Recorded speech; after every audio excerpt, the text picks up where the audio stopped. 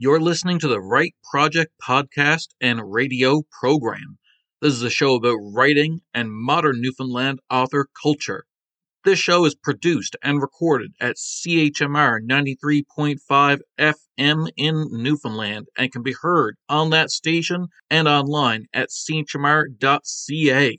I am your host, Matthew LeDrew, founder of Engine Books and author of the Xander Drew series, a supernatural detective thriller from Engine Books. If you'd like to subscribe to get bonus content, including an extra episode every month, you can do that in the description below. Thank you for joining us. Let's see what we have today. You're listening to the Write Project podcast and radio program, a show about writing and modern Newfoundland author culture. This program is produced and recorded at CHMR FM 93.5 FM in St. John's, Newfoundland and Labrador, and is aired on other great stations in the province and elsewhere in the country. It can also be heard online at www.chmr.ca. I'm your host, Matthew LeDrew.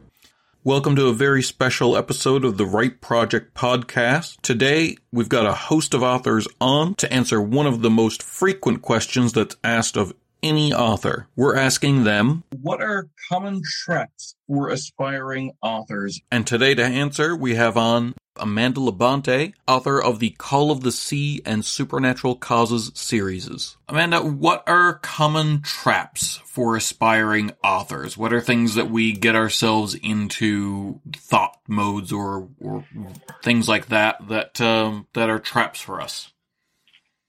For aspiring authors? Yes. Okay, so I think the biggest trap is when you're in the middle of trying to create your work, and then you start thinking about what you're going to do with it when it's all done, and then it's easy to fall down this rabbit hole of, I'll never actually sell this, or no one is ever going to read it, or it's never going to be good enough, and you don't finish it, or it prevents you from getting your writing in. And I think for a lot of authors, finishing, like, one of the things I read early on was finishing a first manuscript is like, that's like gold, because it's so hard to get to that one point. So pushing through and getting that first finished project is probably the hardest thing to do as an aspiring writer, but it's the one most important thing to do, because if you don't have that, you don't actually have anything. Yeah.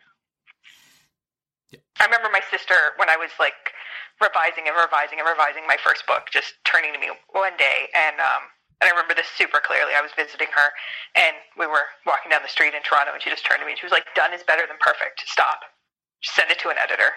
Like, you, at some point, you have to say, like, you've finished a work." Yeah. And it's interesting because, like, with anything else, like, it's almost comparable to, like, a child, where it's like, it's not going to be perfect. After 9 months, you have to let it out, kind of thing. Like you can't just keep it in there until it's perfect. Mine came out perfect, but I can see your analogy for, like, but the problem is there's no standard incubation time for a novel. Like, no. You can't tell someone it's been 9 months, send it to an editor, because it could be 5 years. I took 7 years, and I don't recommend that. But I've read books, obviously, by people who took way less time because they were just consistently motivated. And, like, you can't tell that mine took 7 years and somebody else's took, like, a year or 2 years or 15 years. Like, there's not a magic amount of time. Yeah. And it is hard to tell in the reading of it, honestly. Mm-hmm. Like, yeah. Yeah, the big thing with reading books, like I've been told, is that work gets better over time. And, like, oddly, your first book will probably take the most time of any of your work, but later books will probably be better written because you know what you've gotten into a better flow with it and a better headspace. So it's kind of, it's odd. It's like at some point you'll have to spend less time writing a book, but you could be producing a better product. Yeah, it is strange like that. Yeah. And horrible, because your first book is the one you put all of that work into, like 7 years of your life. All that mental energy. Yeah, all that mental energy, and, like, in some ways, it might always be, like, the inferior of them. Kind of like your first child. Again, back to that. But it's first one that was complete. Yes. So you have to look at it from that way, too. Absolutely. Thank you very much. Next we have Olivia Robinson, who is the author of The Blue Moth Motel, a new book from Breakwater Books. Olivia Robinson, in your experience, what are common traps or pitfalls that are made by aspiring authors, like first-timers or people not yet published, however you want to take that?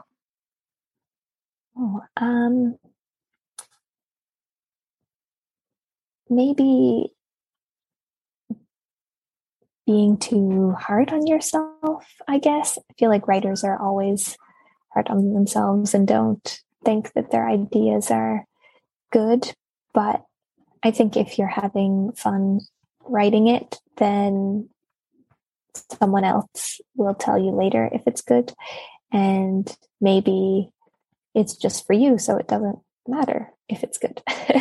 So I think, write for yourself or for someone close to you, and then go from there to just, not put too much pressure on your writing, because then when you put too much pressure on it, it becomes not fun. And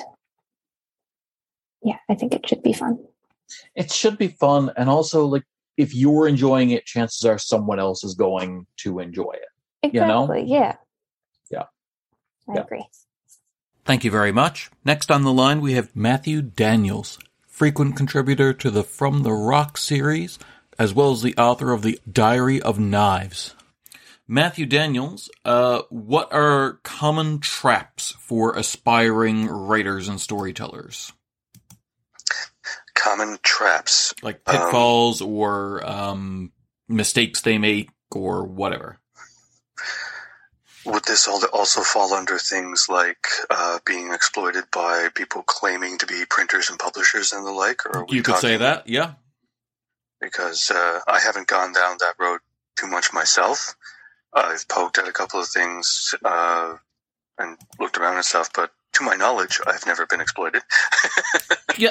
But I mean, I also have a master's degree in librarianship, where we spent a fair amount of time looking at integrity of information and phishing tactics and this kind of thing. So I have an above average awareness of what these kinds of scams can look like.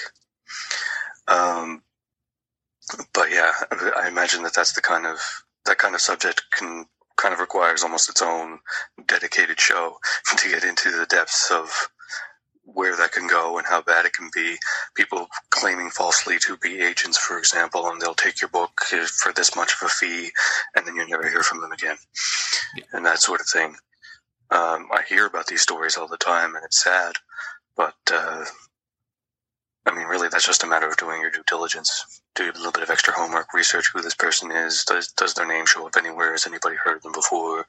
I mean, everybody's got to be new at some point, so that's always a difficulty where, like, if nobody's heard of them and they're just honestly trying to make a go as an agent or something, then that's, that's a struggle too. So, it's not just the writers who have difficulties with this kind of stuff, but to get into the more, I guess, content-oriented approach, I've found that a lot of people I've spoken to over the years as either avid readers or excited potential writers and this sort of thing. Sorry, not potential writers. Everybody's a writer if they write. Yeah, I hear you. But you know what I mean. You get the people who self-insert, which is a problem. It can work, but if you make a Mary Sue character because it's basically your power fantasy, that's usually a problem. That's generally a problem, and the bigger reason for me for which that's an issue, because, like, let's face it, people love a power fantasy. If you want to spend 300 pages just enjoying following along with a hero who's putting all the bad guys in their place and can never really be stopped, that's an experience some people can enjoy, and that's fine. I don't necessarily think that that's an issue.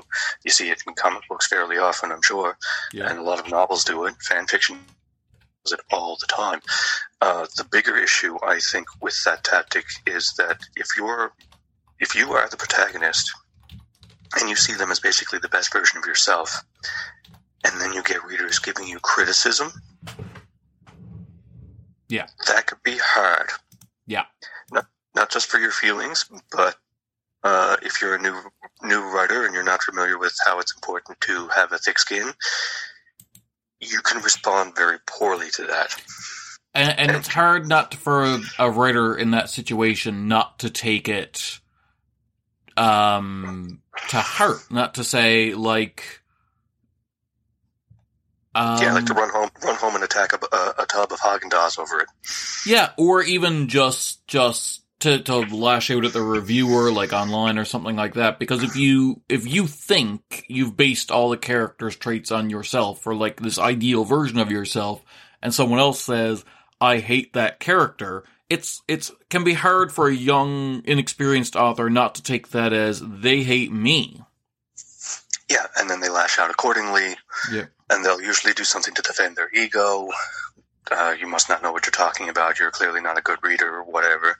And these kinds of responses, these knee-jerk, lash-out reactions to criticism, that goes down very poorly for everyone.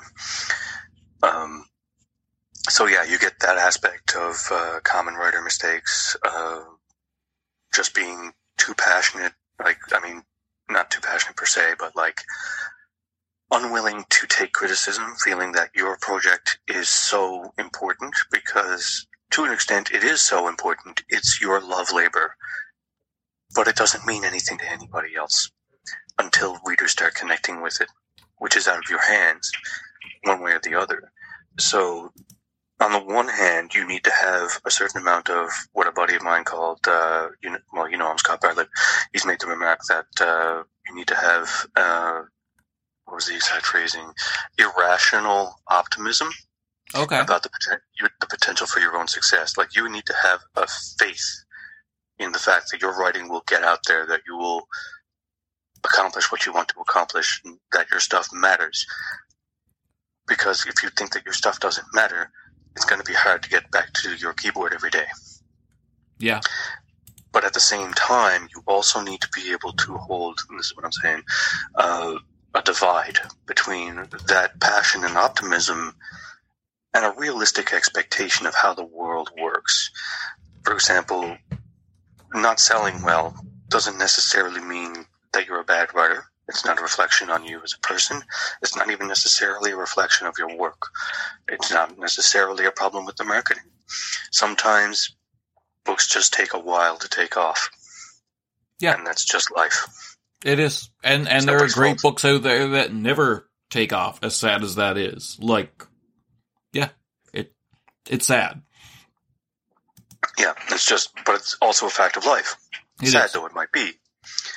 So there's got to be a certain level of realism there, which is why, for example, when I finished my high school and went on into undergrad, I chose to go with an English degree, thinking that would equip me with tools that would help me as a creative writer.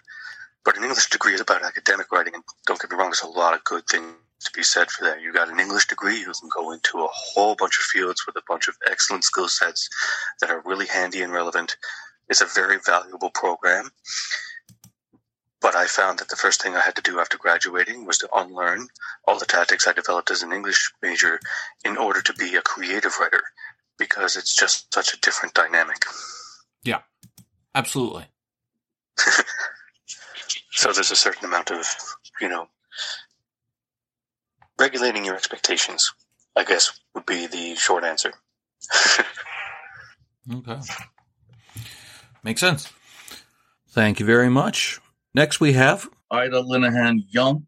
She is the author of the award-winning Mary Rowe series. The started with Being Mary Rowe, and then on to The Promise, and on to The Liars, and then I might have done the wrong order there, and then specifically to the newest book, The Stolen Ones. Ida, what are common traits for aspiring authors in your mind? Stuff that like every author does when they're young or when they're aspiring, and it's just a mistake that you see happening. What is that track for you? What's something that they do or that you do?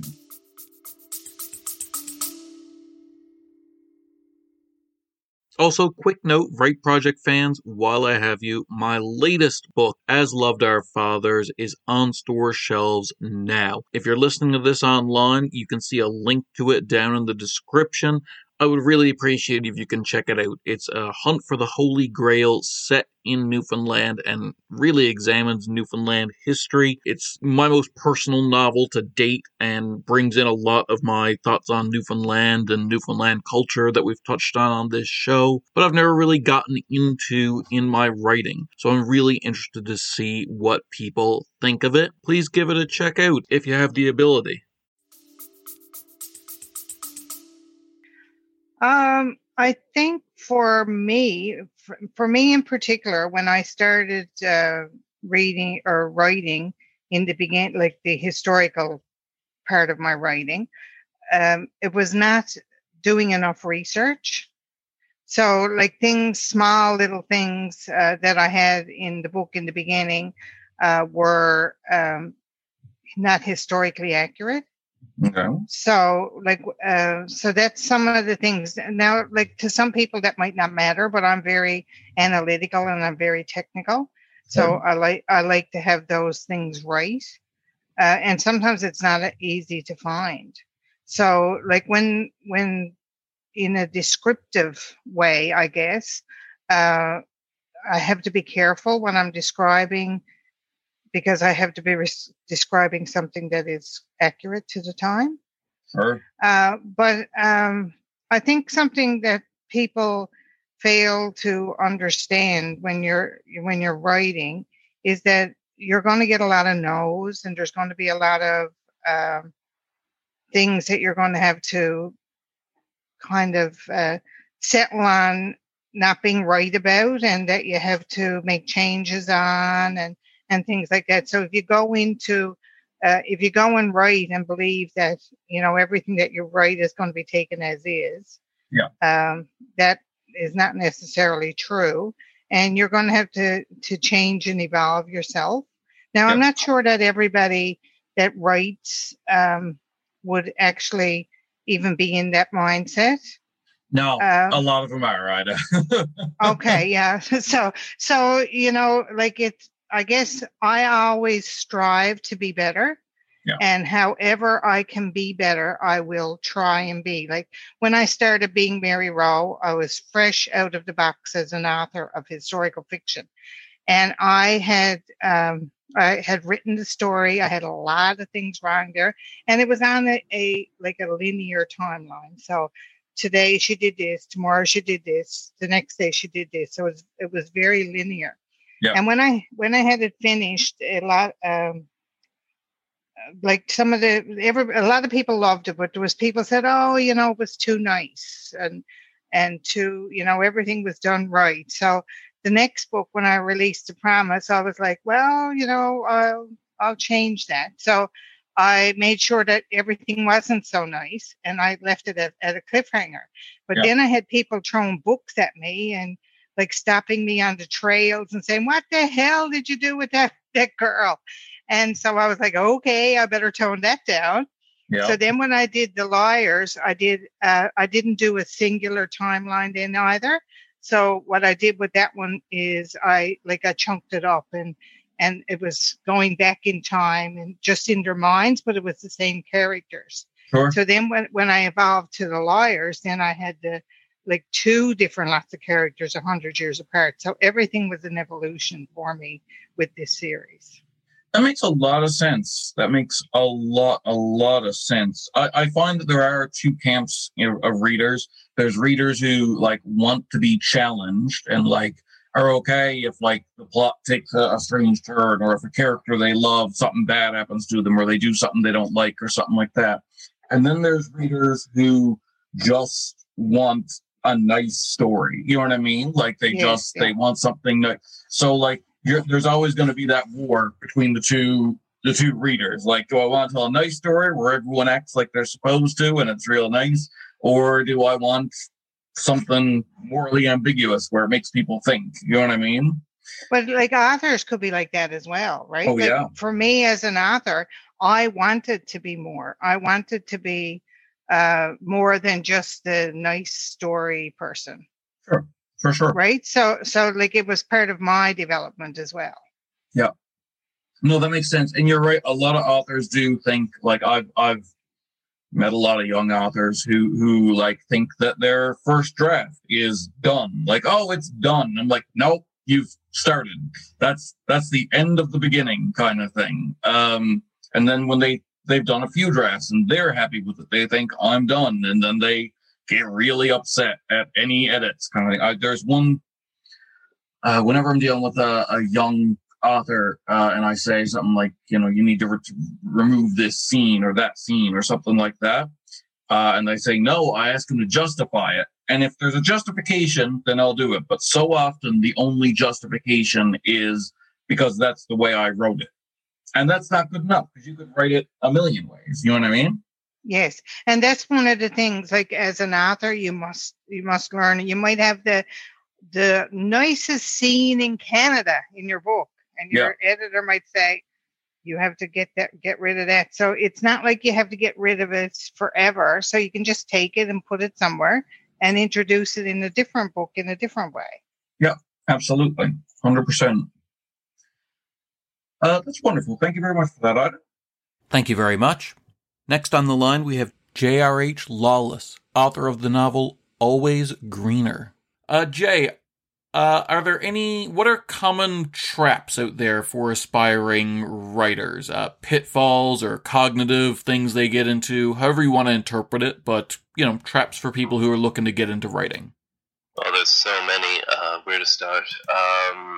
First trap is imposter syndrome, is thinking that, can't possibly do it, or if only I had the time. 5 minutes is enough time. 5 minutes every 3-4 days can be enough time. It'll just take longer to get anywhere, but it's time. 500 words for a professional author can be a good day some days. There's absolutely.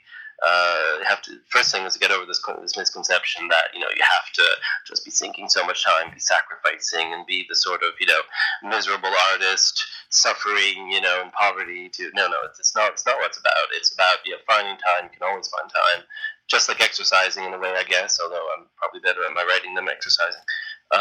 It's very much feasible for anybody. Anybody can do it, and every single writer out there is convinced that somebody I was mentoring in the SIFWA mentoring program just recently told me, that he felt like he'd stolen a writer's suit. Well, everybody, the secret is every writer is wearing a stolen writer's suit, and that's how it works. So that's really the first big pitfall. After that, I would say once you actually get into it, you do something brilliant. Sending things out before they're fully cooked is definitely a major trap, but at the same time, you don't necessarily know how to cook it. So it's a bit of a catch-22. But luckily, there are plenty of resources out there today. I know I wouldn't be where I am now, which is only the beginning of a career, but it's something. As an agented author, if I didn't have that support, if I didn't go seek out the information, go seek out the community, particularly on Twitter, about communities and events like Pitch Wars, which are absolutely fantastic. I did it twice with 2 different manuscripts, never got in, but that's not the point. I won Pitch Wars in my mind because I learned so much by engaging with it, by following people who were ahead of me, and who were, giving that helping hand. Just like I want to do as much as possible now, and I do so. So it's everything is there to learn, to reach that next step. It's always reaching the next milestone, and also just constantly keeping at it, whatever the outcome, just not stopping at whatever rhythm works for you.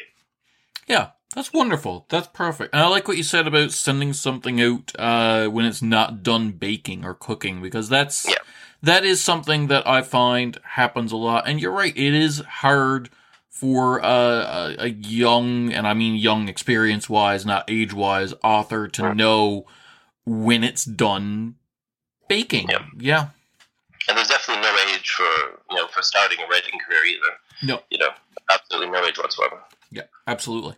Thank you very much. Next we have Paul David Power. He's got a new book, Crippled, out through Breakwater Books.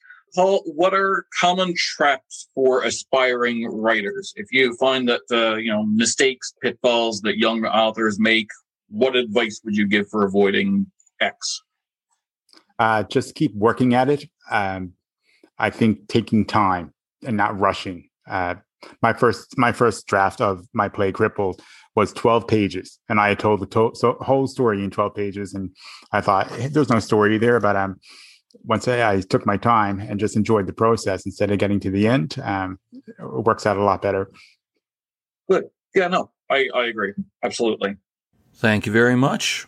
Next we have Michelle Porter, who is a poet currently living in St. John's, Newfoundland, for her recent book of poetry, Inquiries, from Breakwater Books, hot on the heels of her last book, Approaching Fire, also from Breakwater. Michelle Porter, in your opinion, what are common traps or pitfalls that aspiring writers or poets can find themselves in?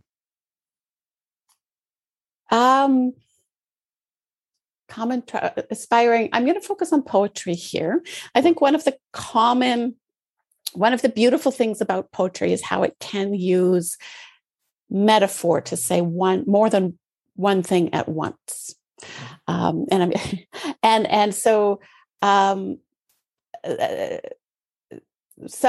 poets early poets can approach poetry as simply an expression of experience, and it's beautiful that way. But as you're moving along the journey, you begin to link your personal experience with the universal. And of course, that's true of all writing. All writing is good when you link your personal experience, emotions whatever brought you to writing, and link it to the universal. But it can take a while for, I think, particularly early poets to get to that place. And I'm going to say that the second thing that I'll say is almost the opposite, that is that poets forget to speak clearly in their poems sometimes, and try and make things sound too fancy, too complicated. Even when we're speaking universal, simple and direct are good. Our wonderful readers really, really respond to that. And I guess the third thing I would say is that there are different conversations that are happening in the poetry world. So you have the conversation that the poet is, of course, having with themselves. You have the conversation that the poet is having with other poets. And sometimes that conversation a poet's having with other poets, they're doing that because, it's like when a sports person is talking sports lingo, and that's what's important to them. There's also the third conversation, which is the poet and their poetry and the reader. And that's where some of that magic happens. And that's where, large audience stop and take notice of poetry. And I can think of, so many beautiful poets who have come to that place where they're having these other conversations, but they're also having that direct conversation with their readers. And that's when we all come to poetry and we all need it. Absolutely. Yeah, that is how I feel when I'm really into a poem. That's excellent. Yeah, that's awesome. Thank you very much. Next we have Dr. Richard Elcock on the line. He is the author of Homecoming, one of the short stories featured in Us Now, which is just released from Breakwater Books, edited by Lisa Moore, with stories by the Quilted Collective. Richard, in your opinion, what are common traps or pitfalls for aspiring authors? What are mistakes that young authors make? Thank you for saying young. I don't know if it still applies, but I'm going to go with it. In terms of things that we may fall into, as someone who had been away from writing for a long time before getting back into it as a member of the Quilted Collective, I would say that certainly kind of feeling that it needs to be perfect and you need to have it phrased just right before getting it onto paper maybe was one of the pitfalls I found myself falling into. It was almost hard to get ideas from my mind onto paper initially. And I think just kind of brainstorming and just letting myself go, and you can turn back later and make it pretty and make it make sense afterwards. But just getting raw ideas out there on paper can be really helpful, as opposed to thinking that every sentence needs to be gold as it moves from your fingertips to Microsoft Word, right? So yeah, that would be, I think, the caveat that would exist there. Mm-hmm. Yeah, no, big time. I really agree there. That my old adage is done is better than perfect. How about that? I mean? Totally agreed. Totally agreed. Mm-hmm. It's not an edict that I would bring over into your professional life as a medical professional. Correct. Yeah. Like, heart surgery. Done is better than perfect. There you go. Let's just get it done, wrapped and over with, right? Yeah. Not get out of here by 5. Exactly, right? Yeah. Not so much. Yes.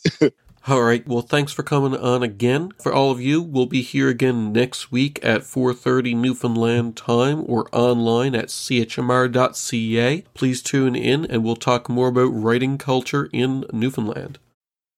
Hey, thanks for listening to this episode of the Write Project podcast. I really appreciate it. If you're interested in any of the books that we've featured here today, there are links in the description for you to purchase those books on Amazon. And when you use those links, Amazon kicks a tiny portion of it back to the channel, which is lovely. It helps everybody. It helps the author with the sale, helps the channel, and it helps you find new wonderful books. Either way, thank you so much for listening. It's really appreciated. We'll be here every Monday at 4 p.m. on CHMR and chmr.ca, as well as every Wednesday in 2023 at 2 p.m. with a special episode highlighting Breakwater Books and their 50 years of success in Newfoundland publishing. Be sure to check both out. Please tune in, and we'll talk more about writing culture and writing culture in Newfoundland.